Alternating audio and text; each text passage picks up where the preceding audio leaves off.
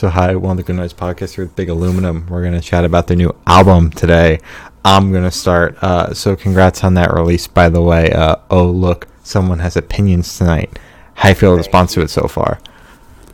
It is not out yet. I know. I am trying to cut that part out of the long-ass question. So... How do you feel about yes, the response to the album so far. To people you've shown it to, since at the time of recording, Okay. It isn't out yet. I get what you're saying. Yeah. Okay. Honestly, I feel like I've gotten pretty good review.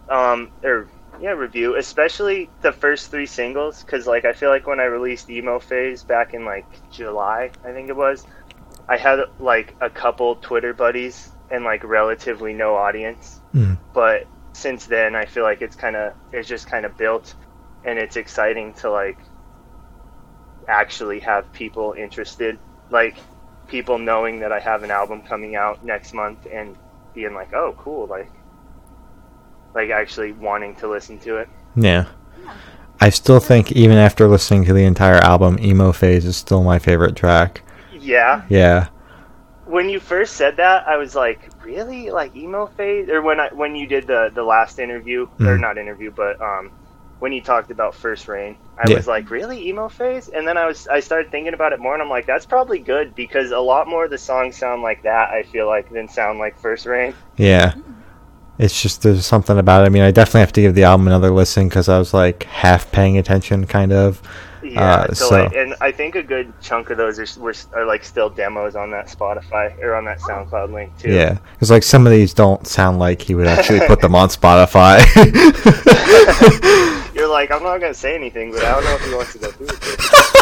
I don't know, maybe you want to put that one back through and remaster that one, or maybe master it at all. Yeah. No, yeah, because I feel because the first song's like here, and then the second one's like.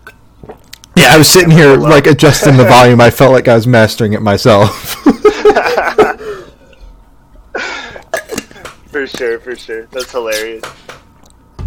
Okay, well, is there any meaning behind the album name or cover art?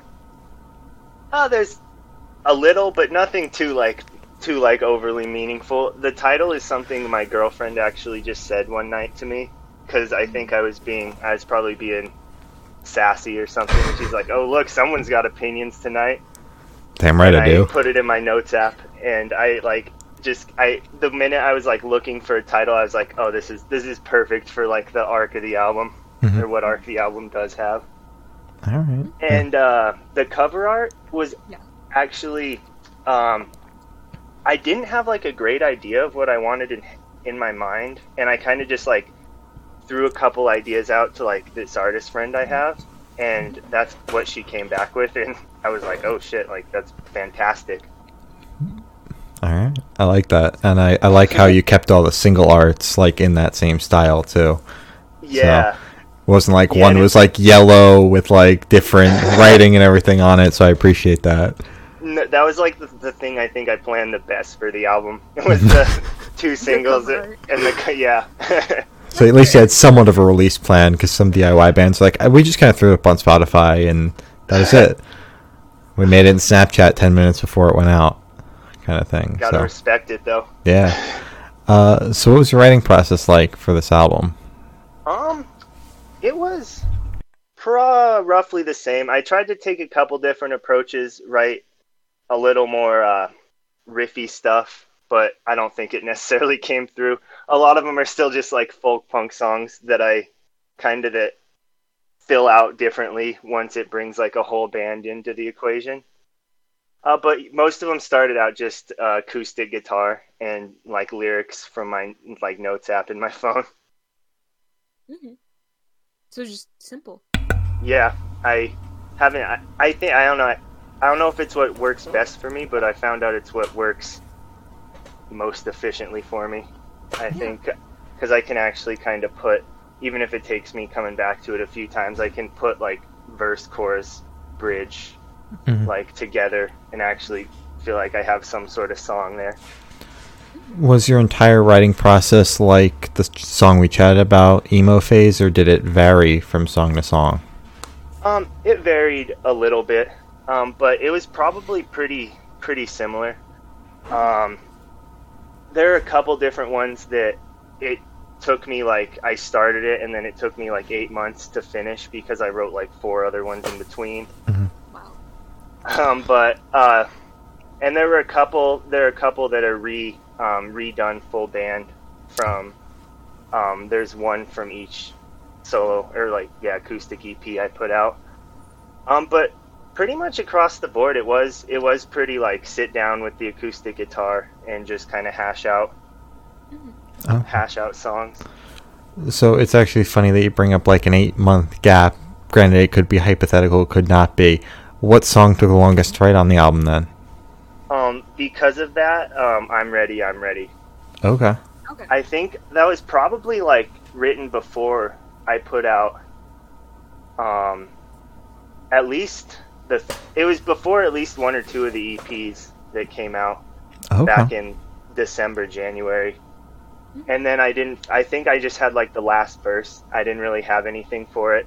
And then that came to me probably somewhere along putting the album together. So I think it probably is about like eight or so months. Okay. And then that outro actually came on a lot later. I was just messing around one night and like kind of improv that. And I was like, well, I think I need to find a spot to put that. Okay. So I kind of tacked that on. So honestly, it might be closer to 9 months, 10 months. Okay. Goddamn. Wow. That's a lot. Okay. Can you tell me where your headspace was while creating this album? Generally, I feel like I've been in a much better headspace. A couple of them are still there's one breakup song on the album. I couldn't help it because it was the first like good song I feel like I ever wrote. But generally, they've kind of been more about, instead of like finding the people that love you, is more about like letting them down and feeling like you're not necessarily enough. And then there are a couple love songs that kind of dip and weave in between all the bummer emo. Okay. So this question should be like super, super quick. Off the top of your head, I want you to describe this album for new listeners in 3 words. No more, no less. Shorts.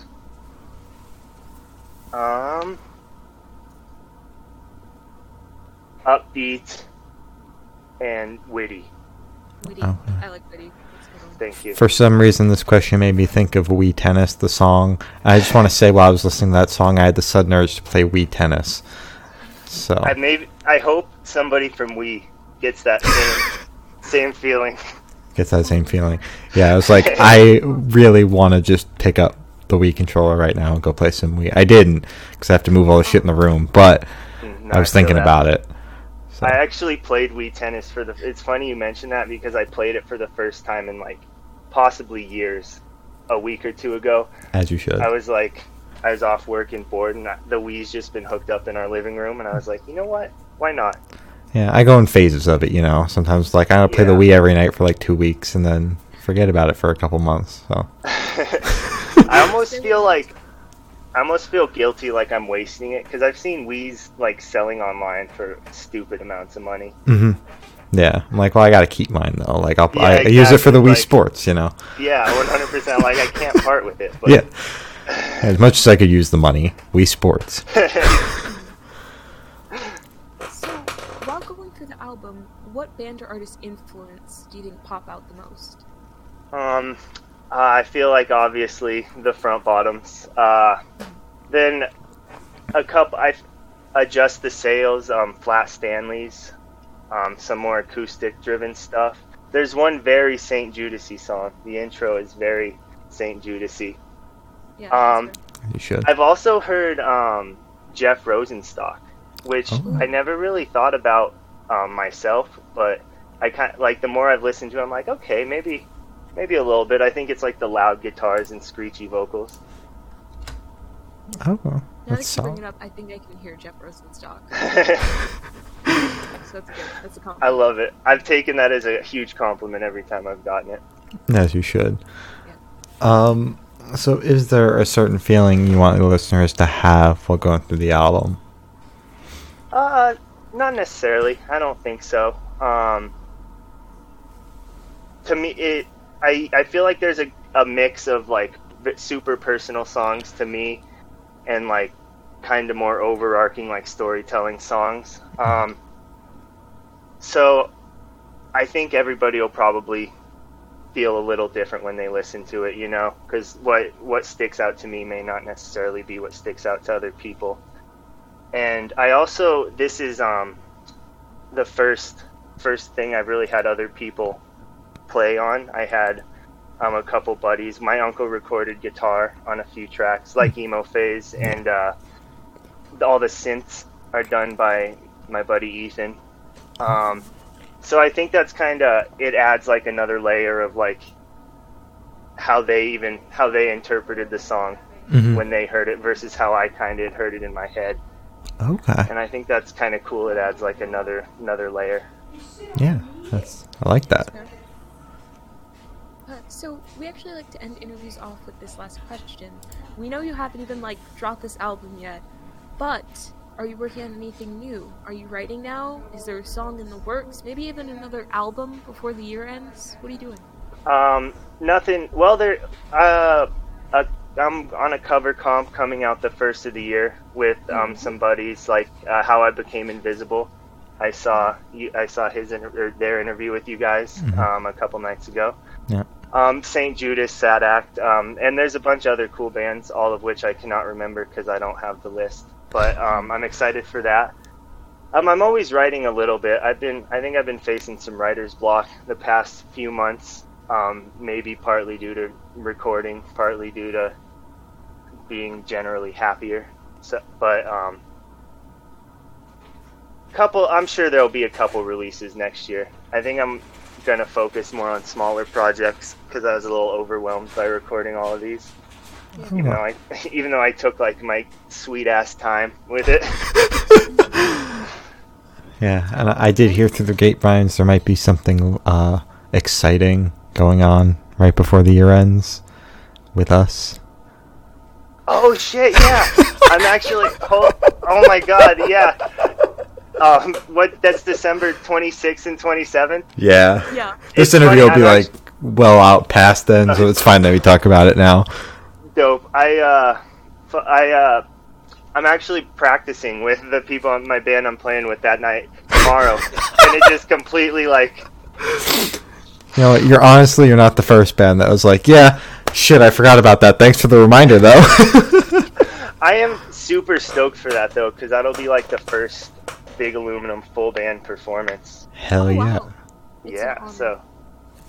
No, it's an honor to be playing it. Thank you. We've had a couple of first band performances, a couple of last band performances on the last one, so yeah. Damn, nice.